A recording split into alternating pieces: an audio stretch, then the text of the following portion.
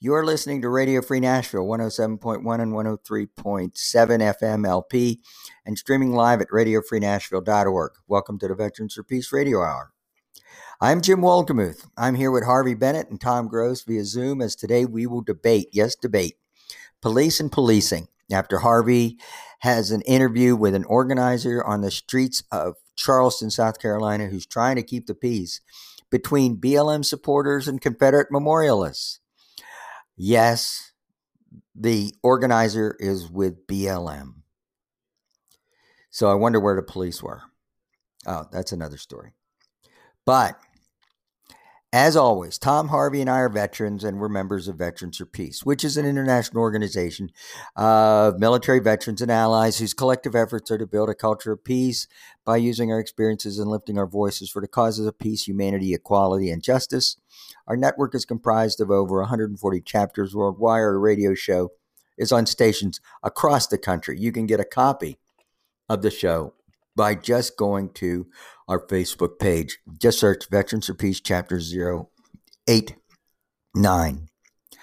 So the Veterans for Peace Radio Hour and Radio Free Nashville are supported in part by the Green Party of Tennessee, bringing some common sense into the bipolar world of American politics. Go to greenpartyoftennessee.org.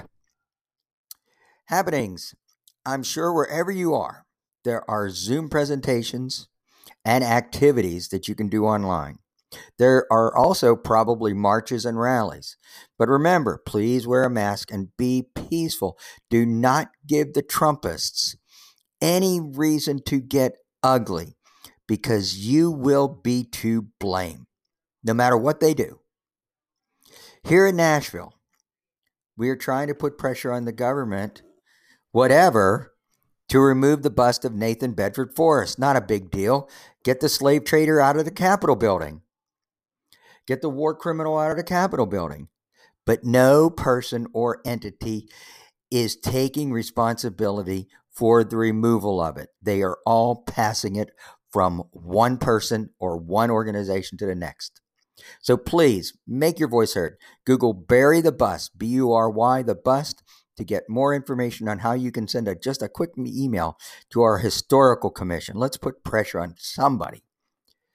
So with that, on with the show. So Harvey, tell us about your interview. Tell us how what was it? You went down to Charleston this morning? Yeah, I went down there. Every Sunday morning they're having these rallies at this, down on the South Battery right there by all the cannons and all that stuff there in the park, and next to all these mansions and all that crap, and right by the water. There's a big monument there called in memory of the Confederate Defenders of Charleston. Oh, that's the one you were talking about last week. Yeah. So right.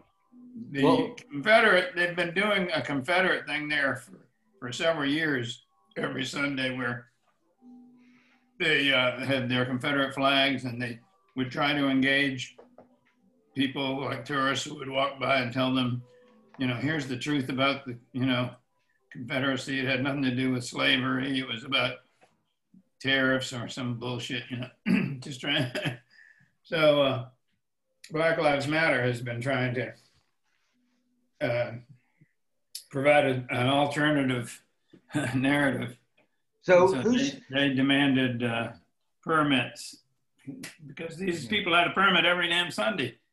So who's Jason Jones? Needs a chance to do. So now the Black Lives Matter alternates it with them. And on the days when Black Lives Matter doesn't have a permit to be at the monument, they gather across the street right by the boardwalk there. And that's where they were today. And there must have been close to 40 Black Lives Matter folks there with their signs and all that. Elijah was among them. In fact, he's kind of a leader. He does a lot on the bullhorn and all that stuff. Does a lot of chants. He got a Captain America shield last year for his birthday or something, because he loves that stuff.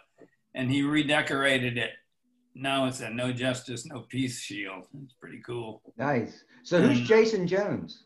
Jason Jones is one of the leaders there of the protest movement.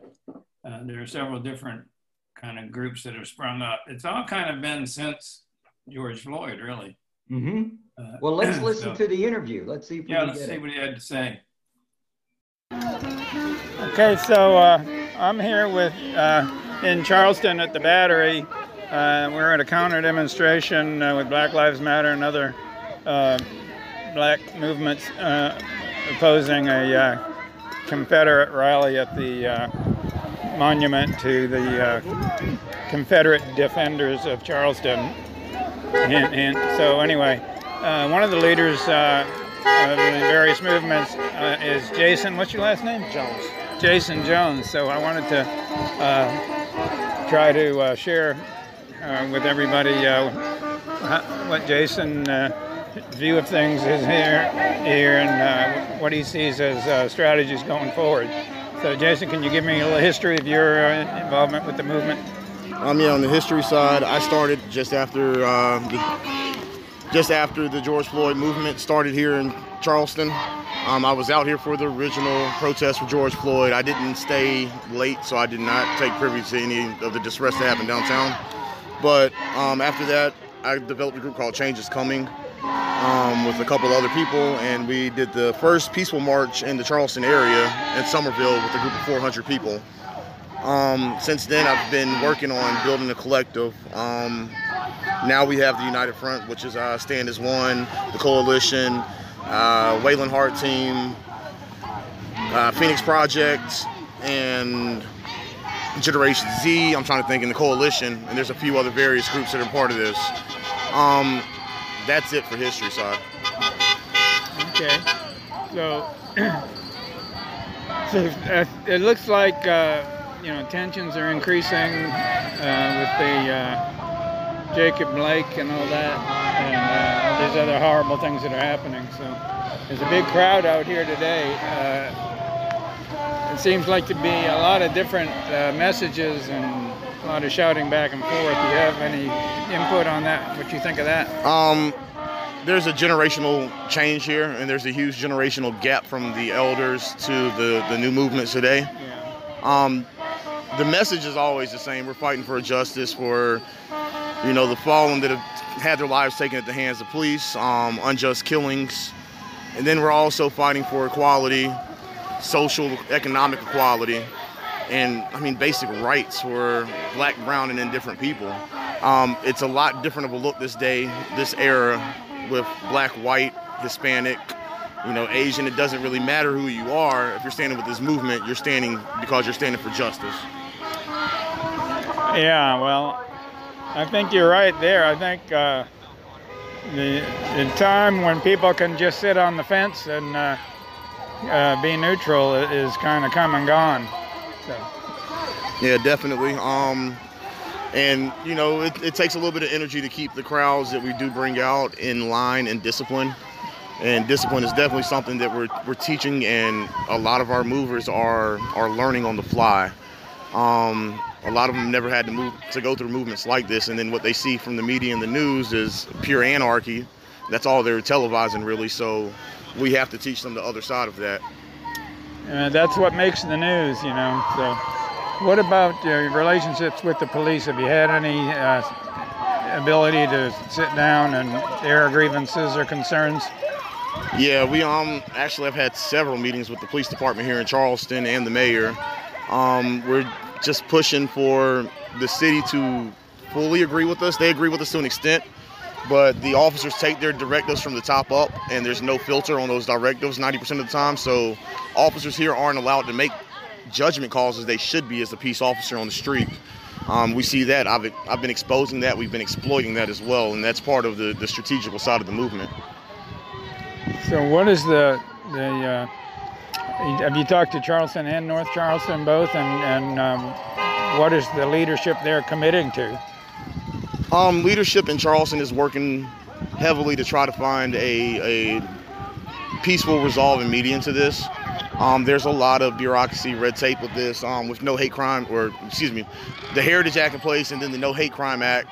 You know, it makes it harder for them to straddle those lines of First Amendment rights versus, a show or display of hate, which what we're fighting out here. Yeah. North Charleston, I haven't had much communication with. We're actually getting ready to dive in there soon. Yeah. Well, I know Charleston had finally agreed to do a racial bias audit of the police department. That was Charleston Area Justice Ministry that pushed for that, and they actually did that.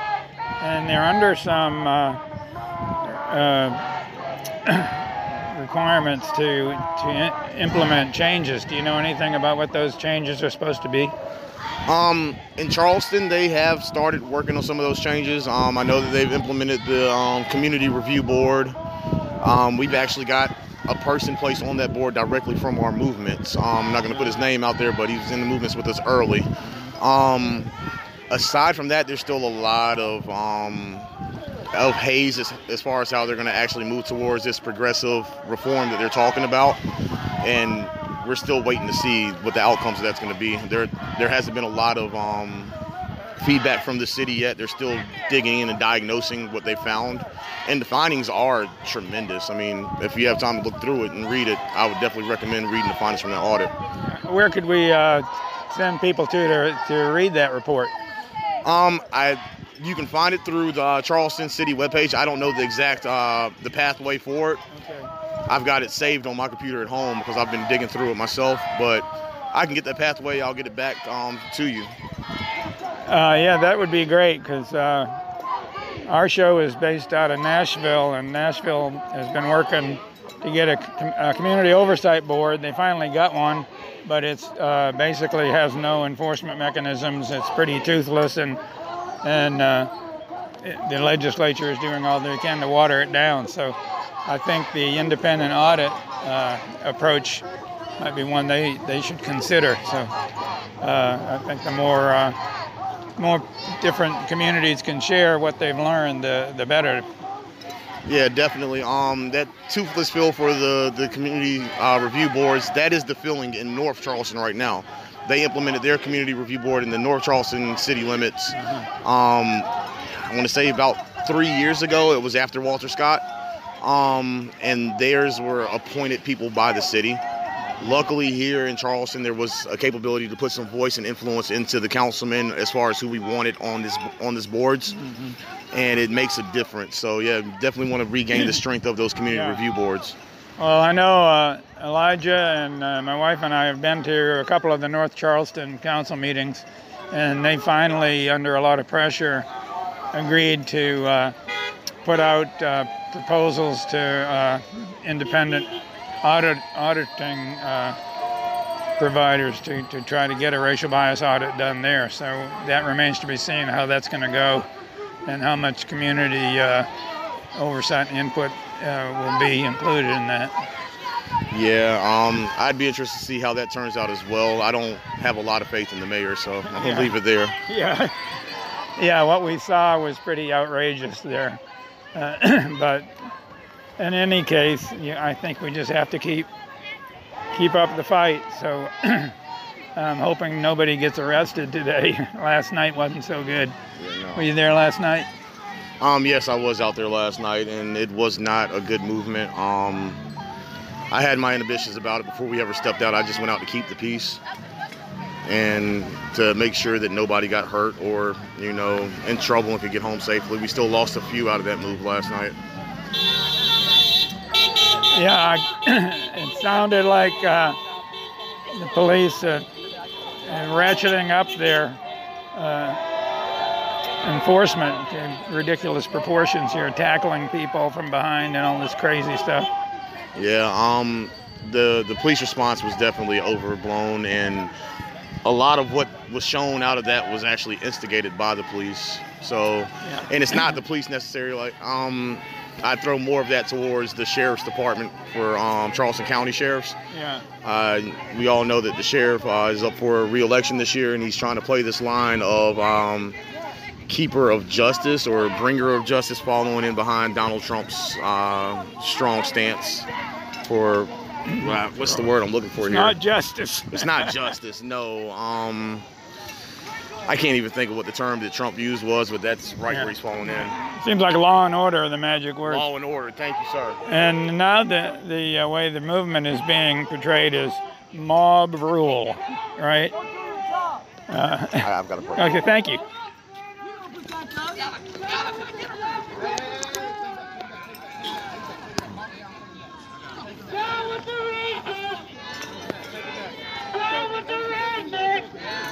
Take it back, take it back.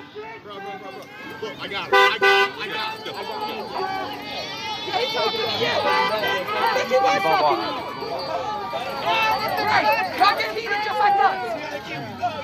Thank you. But you know what? Look here. Sorry, no. That's not our image. Take it back. We're good. We're trying to fix everything. That's all we're trying to do. We're good.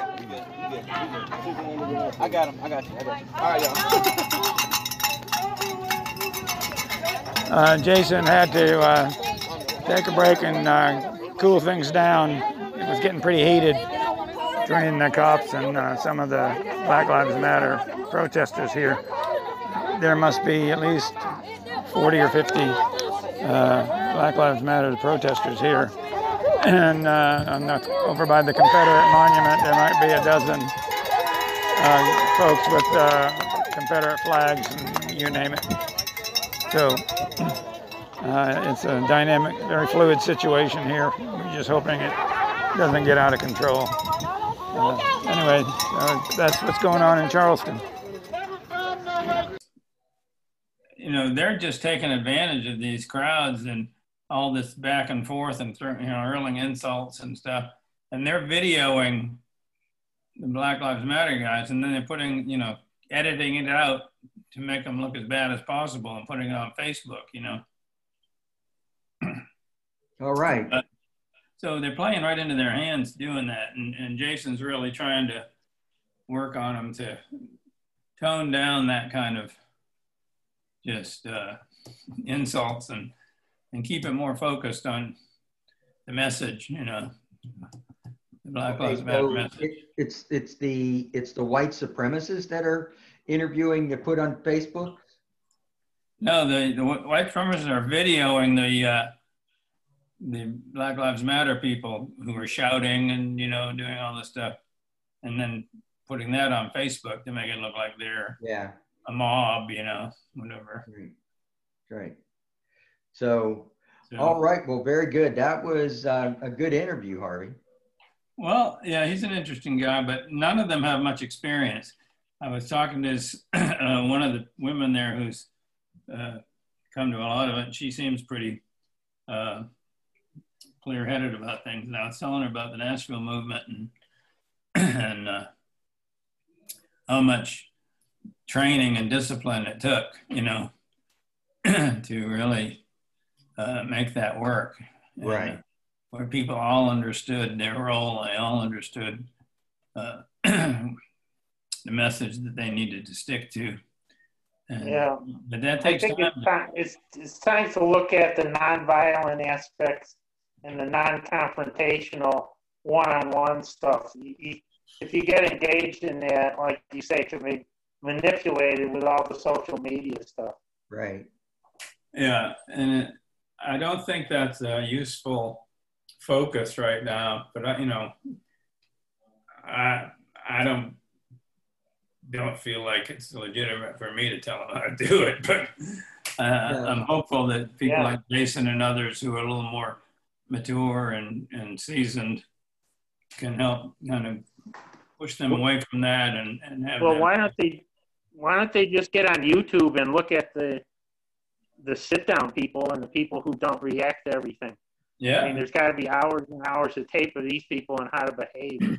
Yeah. The freedom riders, Harvey, well, in some ways, the civil rights movement has kind of co-opted a lot of that. So right. It's not like you can do sit-ins at the lunch counter anymore. I know, but you could refer them to all the training that. Yeah, I talked about James Lawson and C.T. Vivian and I've sent some of those interviews to Elijah, but he is just raw emotion, right now. Yeah. He is so angry. Yeah. Yeah. I mean, he's 17 years old. And when his mom tries to talk to him about it, he just starts crying and says, "You don't know. You don't understand." Right. Yeah. Well, that's what I'm going through, and he's right. I mean, we don't. But. No, we don't. Yeah. But he can also, if you could just share with him what was productive in Nashville. Yeah. And how they integrated, how the young people integrated Nashville under the tutelage of James Lawson and under the actions of Diane Nash and John Lewis. Sure. And, and he, it might take a half hour. Yeah. But this issue might be tougher because, their issue of the integration and that kind of thing, in some ways, they weren't having to, they weren't really addressing policing per se. Yeah. This is, this is something where they are just head to head against the police. And that's hard to win that battle. Right. Yeah. Well, speaking of police, Tom had a couple of clips about the police. Okay. Yeah, the first one with Tom Devine, I think he's one of the founders of GAP, which is the Government Accountability Project. But that's right up the alley of what we're talking about. He tries to facilitate legislation that allows more accountability, both nationally and locally. Like, for example, why we have an incident with the police and it takes us 2 weeks to find out who the individuals are who were in the incident. Right. I mean, it's just crazy. So let's listen to that. Of course, most law enforcement violence occurs outside of public view, beyond scrutiny or accountability. Often the only witnesses to police misconduct are the victims of it, and of course the other cops on the scene. But history shows that rarely, very rarely, do cops inform on one another, partly because of the omerta-like code known as the Blue Wall of Silence, and partly out of fear of retaliation from their colleagues. Which is why, says Tom Devine of the Government Accountability Project, police reforms are all but useless without protection for those courageous and honorable enough to blow the whistle. He explains that some good legislation has already been proposed. There's more liability, there's controls for accurate records, there's controls on transfer of military equipment, more restrictions on no-knock warrants. So there's solid legislation, at least in the House of Representatives. The Senate so far is the Republicans there proposed more baby steps.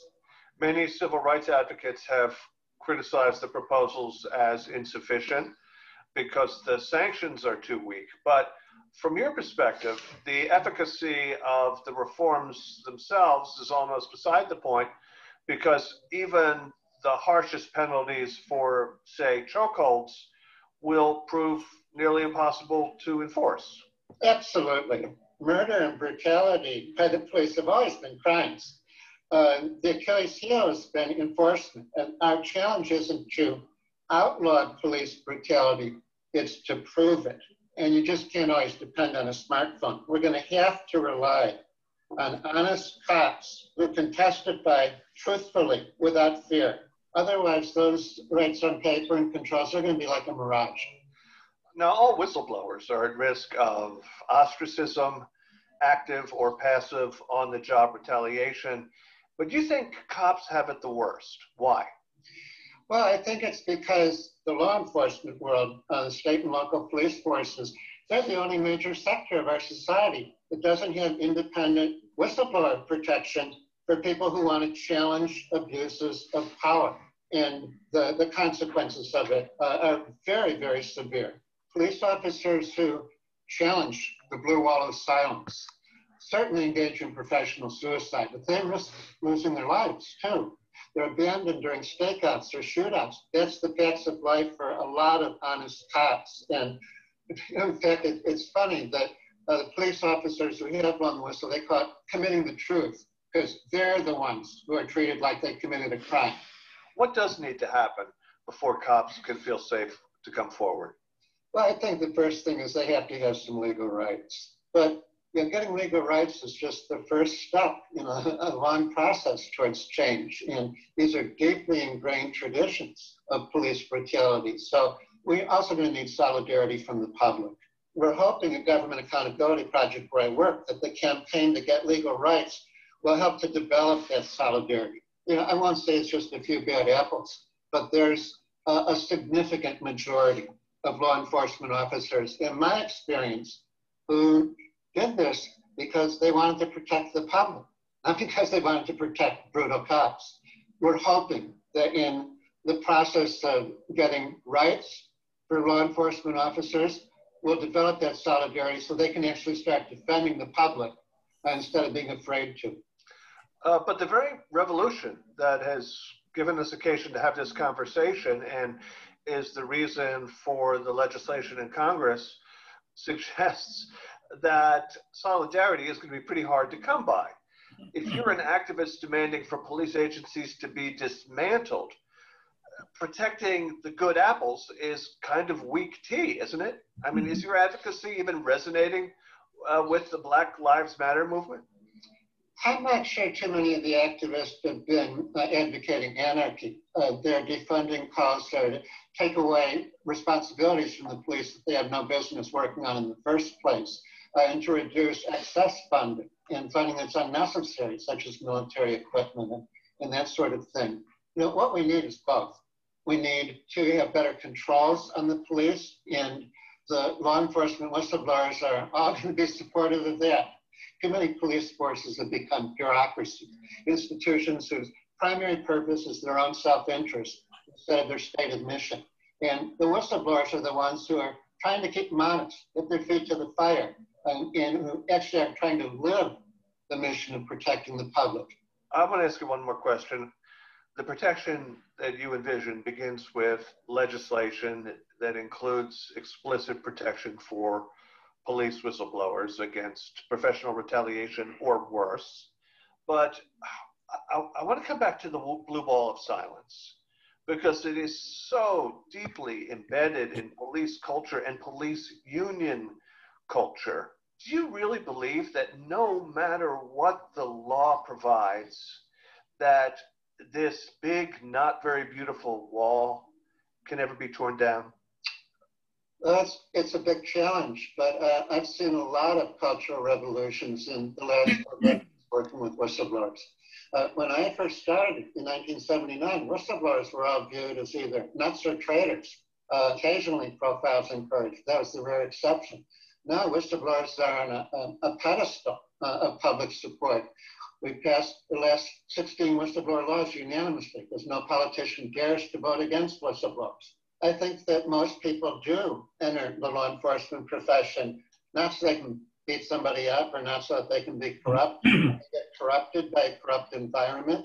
A cultural revolution within the police forces. I think the blue wall of silence is more enforced by fear and peer pressure than it is by what's really in the hearts and souls of most police officers who enlist in the service. Tom, thank you very much. Thanks for having me. Tom Devine is the legal director of the Government Accountability Project. Of course, most law enforcement violence occurs outside of public view, beyond scrutiny or accountability. That's the loop there. Yeah, so Tom, you provided that. What's your take? I think he's overly optimistic that... Well, yeah, I figured you would say that. But you know what? If we think we're going to have reform, no matter how left you are about reform, how much defunding is important, you have to realize that you're going to have to work with the people who are engaged in policing. So at some point, I think he's absolutely right about changing the police culture. I can't believe that 80% of police want to beat people up. I mean, that's just crazy. That's against human nature. So we have to work out a mission to accomplish both safety in the community and changing the culture of police. It's a huge job. It may take 20 years, but I think you have to look at some kind of constructive approach that engages all of the elements, including the police unions, which are way too protective, if you ask me. Right. Now you're crackling, so we'll comment again. Harvey, what do you think? I think it's going to be, I don't think that's an avenue that's going to yield much, because it's not like we're talking about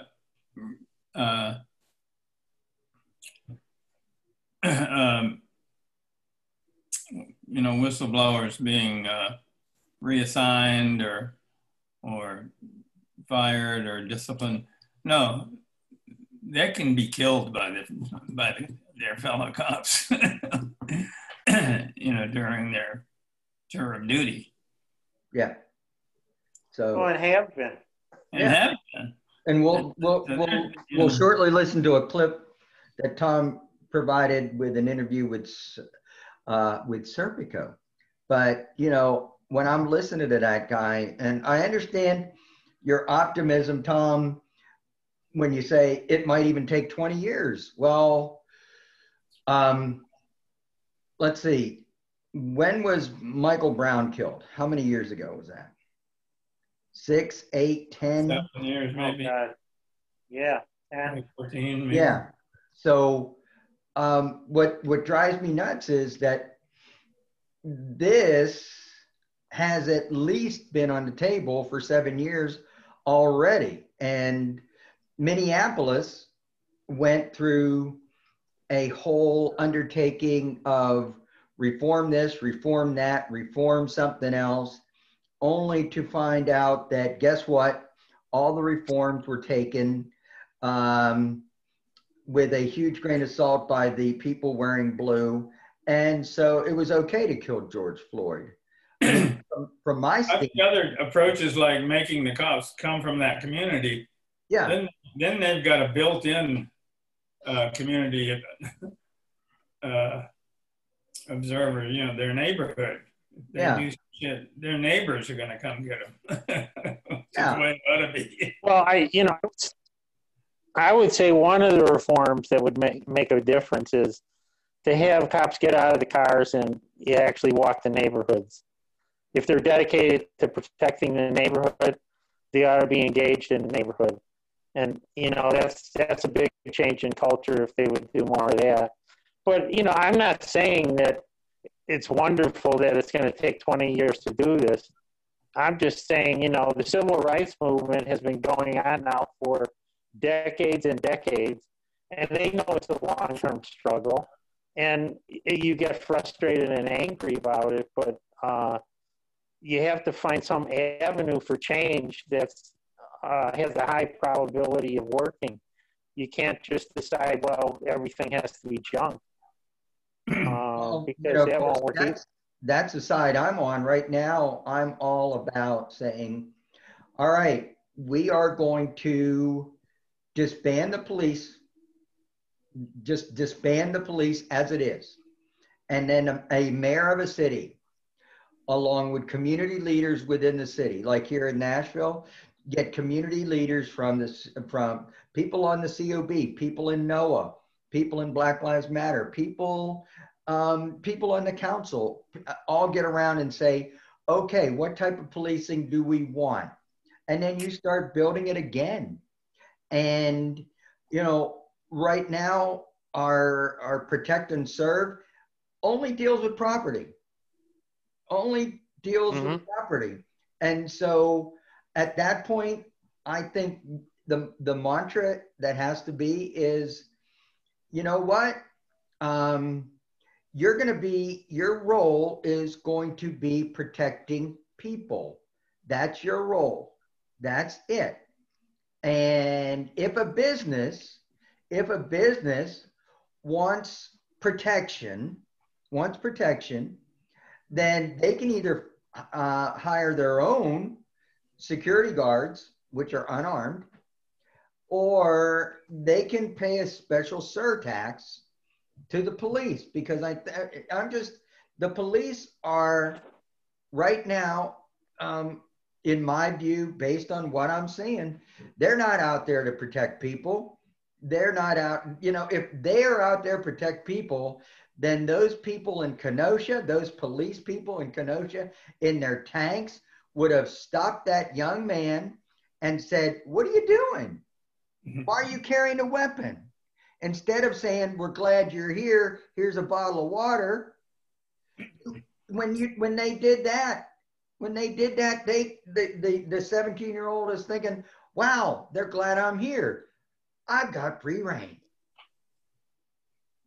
So, well, I understand what you're saying, and I agree with the goal, but the chances of you doing that overnight, no, can't do is it. slim and none. Right, you can't do it overnight. No, Well, not. first of all, the average person, no matter what town you want to talk about, Nashville, Chicago, somewhere in South Carolina, Georgia, they're not going to sign on to disbanding the police. No. It ain't going to happen. And that's one of the problems with the campaign now. They better get on this law and order thing and change the narrative, because you have people now, because of the media coverage, thinking twice about who they're going to vote for and who's going to protect them. That whole law and order thing again. That's right. Well, I think what you need to do too is restructure the police so that the calls that when they dispatch people, there should be only a certain category that allows them to carry arms. Right.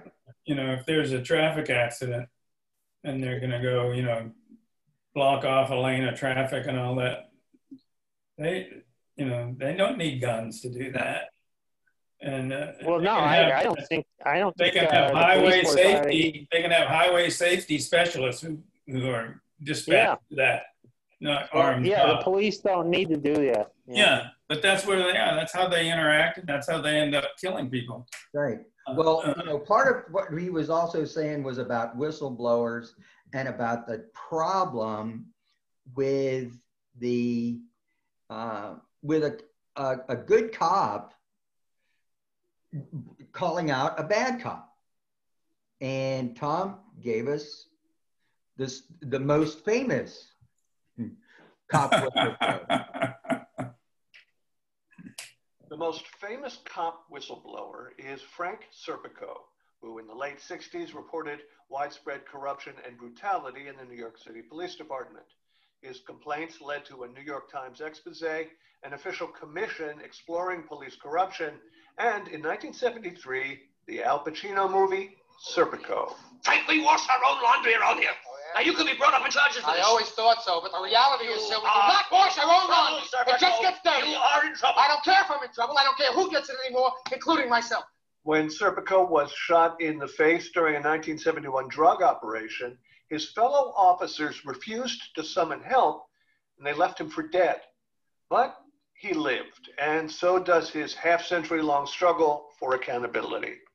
All right, I called you a whistleblower, but I know you hate that term. Why? To me, the exposing is a very noble act, and the word whistleblowing does not fit that deed. They called me a rat, a cheese eater, that I exposed my buddies. They weren't my buddies. These guys were criminals wearing a police uniform. I didn't rat on them. I exposed their criminal activity. So I prefer the term lamplighter, because as a police officer, when I would go into a darkened tenement and turn on the light, the roaches would scurry for the woodwork. And these crooked politicians are nothing more than roaches that scurry for the woodwork when you expose them. But unfortunately, they are becoming more defiant because they have not been brought to justice. Tell me about the Blue Wall of Silence. 49 years after you were left bleeding from a gunshot wound, does the Blue Wall still exist? Oh, absolutely. In my opinion, as strong as the mafia is emerging, people think, oh, that's the mayor, that's the police commissioner. They have your best interest at heart. And as we can see, that is absolutely not the case. They are self-serving people with huge egos that don't care about morality or justice. You know, they put value on the dollar rather than on human lives. Now, you and the Government Accountability Project's Tom Devine just co-authored a piece in The Hill about whistleblower protection. And Tom was pretty optimistic about the prospects. Are you as optimistic as he is that police will be held in check by changing laws and changing police culture? Well, unfortunately, having been an observer for over 50 years, I can't say I'm that exuberant.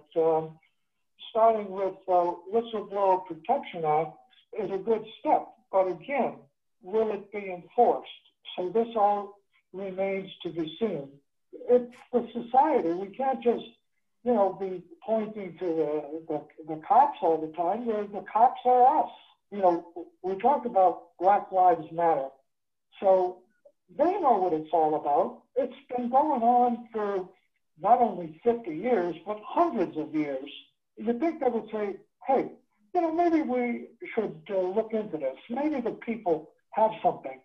No, they have to come up with Blue Lives Matter. And they're like kids throwing a tantrum. Rather than doing some soul searching, they would rather dig in their heels and defy the people that are seeking justice. Are we ever going to get the justice that we deserve? You know, this is the 21st century. We're still operating on old draconian thug squad principles about how many people you can lock up instead of how many people can you keep out of jail. As many cops have complained to me, and I quote, I'm nothing more than a tax collector with a gun.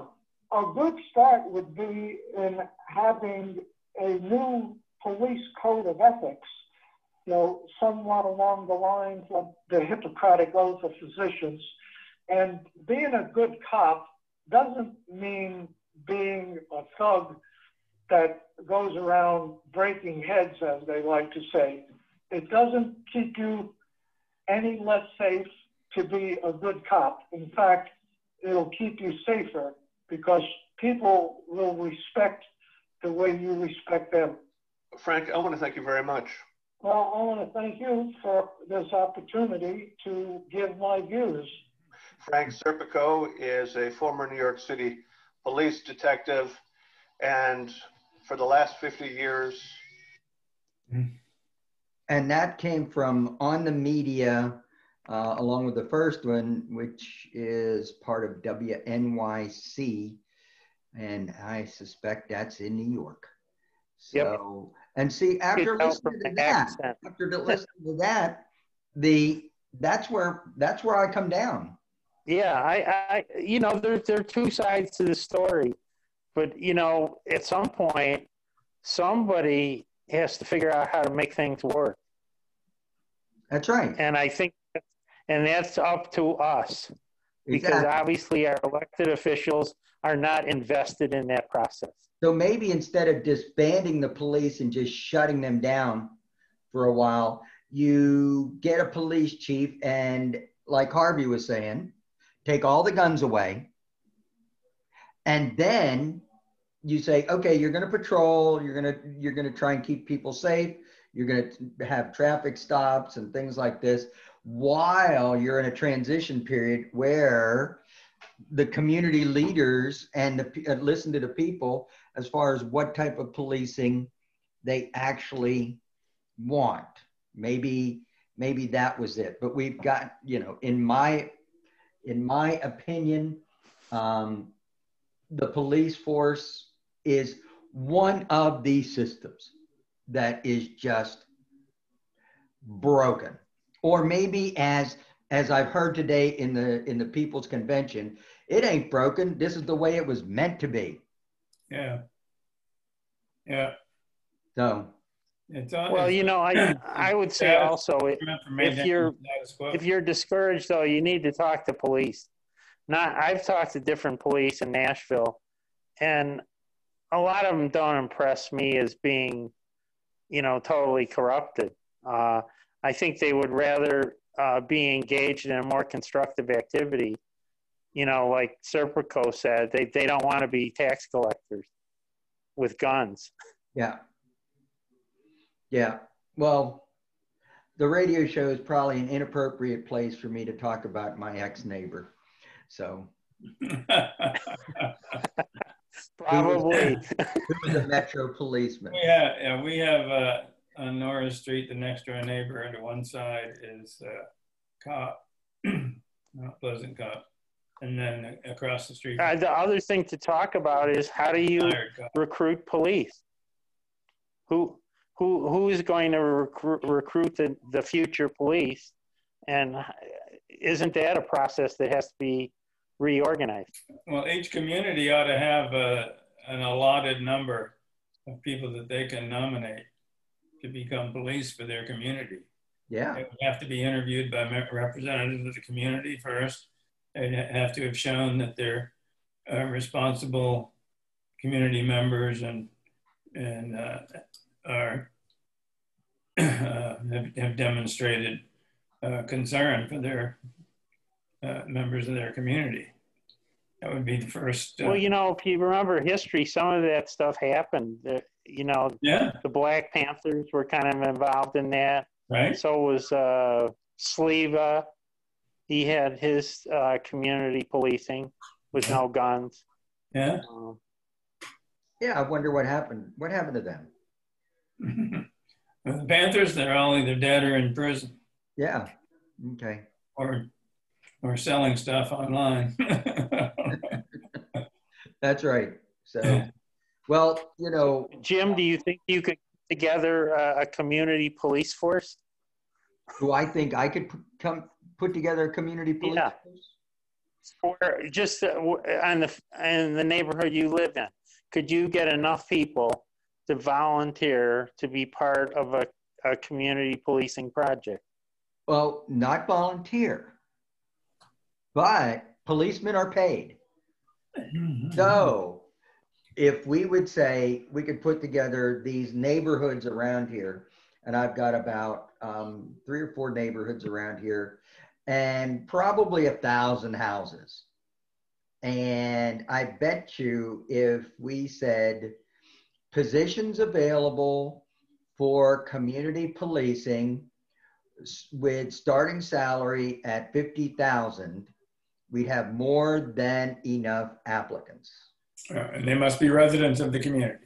Must be residents of the community. But, you know, but we'd be paying. From there, we got into a discussion about the challenges that humanity is facing right now and whether humanity has ever faced as much as we're facing right now. Well, I would say it's probably comparable to World War II for those who lived in Europe. I mean, in the United States, we felt the threat, but not like they did in Europe or Asia. And now it's the whole world. Now it's the whole world. You know, we're in the post Hiroshima world. Yeah. Yeah. I mean, I was trying to think back, and the Civil War was horrific, especially if you lived in Virginia and Maryland and Tennessee and Georgia and eventually South Carolina.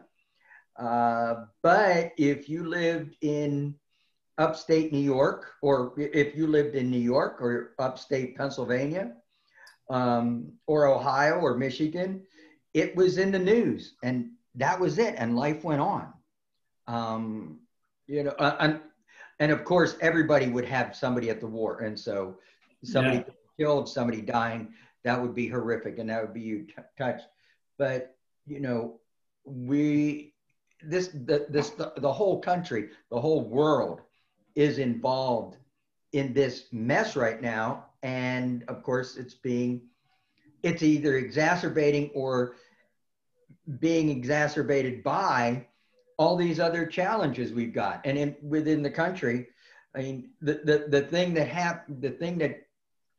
that lit me up this morning was when I see that the Portland city government they've eliminated the troops, and they've kind of told the police, keep calm. But what happens is vans of white supremacists, armed white supremacists, come rolling in. Mm-hmm. And so, beyond COVID, we are now looking at that issue. And we're in trouble, guys. What's next? Give me an answer. Well, I think the beginning of this is, making sure we have a fairly decent election, at least one where people get to vote. I think until we go through that window, things are up in the air. Yeah. And obviously, from what we were talking about with the police issues and reform and everything, the job just continues. You've got to continue to be engaged in your community and force accountability on every level. So you got to go back to Dar Jamal, and it's not about the results of the activism, it's about the activism. It's about being involved, constantly not worrying about winning, not worrying about accomplishing, just and not doing it by yourself. Right. The other thing to keep in mind, us three are retired people. We have the luxury of considering what activism is for us and donating time, being active in it. Yeah. There are so many people right now that I'm meeting while I'm doing the census they're worried about whether they're going to get evicted next week. That's right. They're worried about whether they're ever going to have a job again. Exactly. They're not worried about the ice melting. No. They're not worried about nuclear war. They're worried about their daily life. Right. Yeah. They're not going to survive long enough to see the ice melt. Right. And then when their life actually collapses, when they are evicted, when there is no hope of a job, that's when they will take to the streets. That's when they will rebel. Maybe. I don't think they'll have any option. I mean, we know about crime. What is the cause of crime? People are good. People don't commit crimes 9 out of 10 times unless they're desperate. Right. Unless they're desperate. And that's when you're going to have people just desperate. People who don't have an intact network or community, they have these jobs like at Amazon or something where they don't have time to go to the bathroom, much less develop relationships with their coworkers. I mean, when they're just thrown out in the street, they might commit crimes. They're going to go into the stores and try to steal food for their families. I mean, how can you expect them not to? Right, and how can you blame them when they do? Right, but in terms of responding in an effective, mass movement, there's no mass movement out there for them to connect to right now, other than Black Lives Matter. Yeah. And that in the food bank, that racial divide. Yeah. So. But we're talking about a few weeks away, Jim. This is not some, future I know. Scenario. That's why I thought with Chomsky that he really underestimated it, because he was saying we've got to make decisions over the next decade or two. Yeah, he's not talking about the economic cliff. Yeah, people are going to feel before anything else. for some of this stuff, we need to make solid decisions over the next week or two. People need immediate relief. Congress is still on vacation. And Yeah. even if you did get them relief, if it's going to be mailed to them, they won't get it. Right. So, I mean, and then of course, should I bring this up, that when these people that are desperate, that have been left out in the cold, that are looking to try and feed their families or get health care because they've lost their health care for their little girl or little boy or wife or whatever, should I ask, what are they going to look at when it comes time to vote? As far as, well, they know Trump is terrible, and they know that Biden. What have you shown me, Joe? What have you said? A lot of them may be too deeply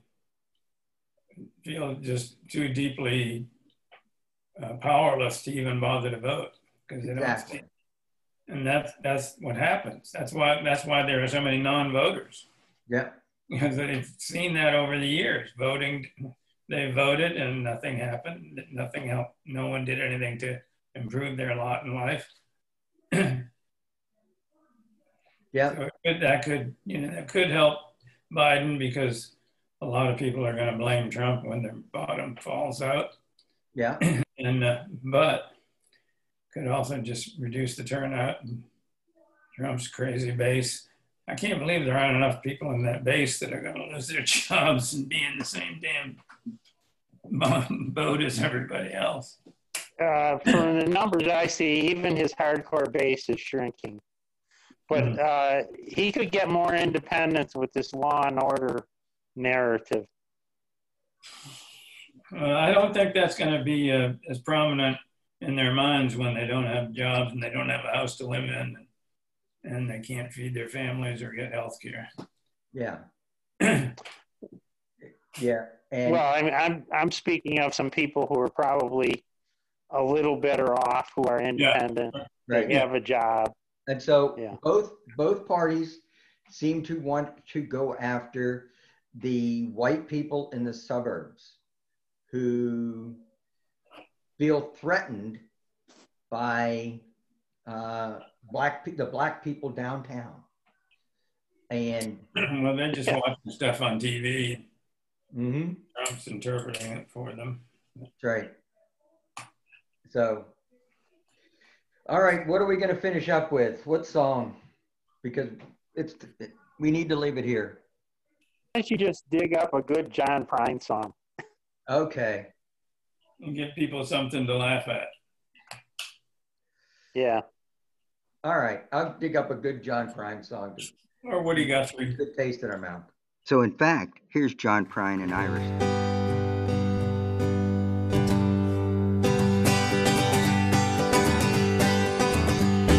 I'm gonna get on the old turnpike and I'm gonna ride. I'm gonna leave this town till you decide which one you want the most. Them opera stars on me. Milwaukee, here I come from Nashville, Tennessee. Milwaukee is where we were before we came here, working in a brewery, making the finest beer. You came to me on payday night and said, let's go to Tennessee. So we drove down to Nashville to the Grand Ole Opry. Yeah, I'm gonna get on the old turnpike, I'm gonna ride. I'm gonna leave this town till you decide which one you want the most. Them opera stars on me. Milwaukee, here I come from Nashville, Tennessee.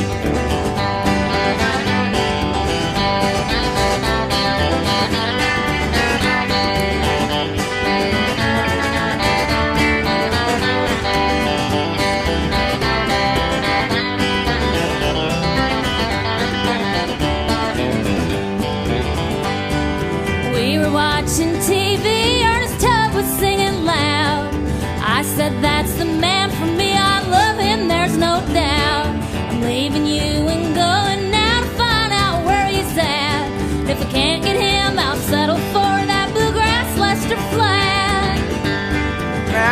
gonna get on the old turnpike and I'm gonna ride. I'm gonna leave this town till you decide which one you want the most, me or Jerry Lee. Milwaukee, here I come.